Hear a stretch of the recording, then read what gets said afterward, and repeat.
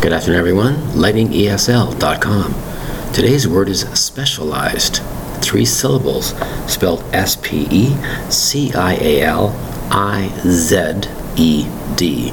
Specialized. Again, it's spelled S-P-E-C-I-A-L-I-Z-E-D. Specialized. A good example of this would be a doctor or a dentist.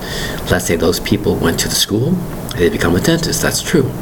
However, if they want to do something different than everybody else, they have to go over extra training. For example, a dentist who specializes in dentures is one type of field.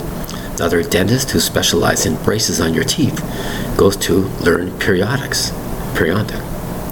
He is an orthodontist. He specialized in putting braces on people's teeth. He's called an orthodontist. Another part of dentistry, he specialized in braces. Another example would be a doctor.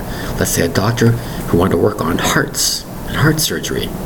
He became a cardiologist. That is a specialty. He became very specialized in theory, education, and training for heart surgery. He's called a cardiologist because he certified in the sense, and now he is specialized in that type of work in medicine. He's called specialized.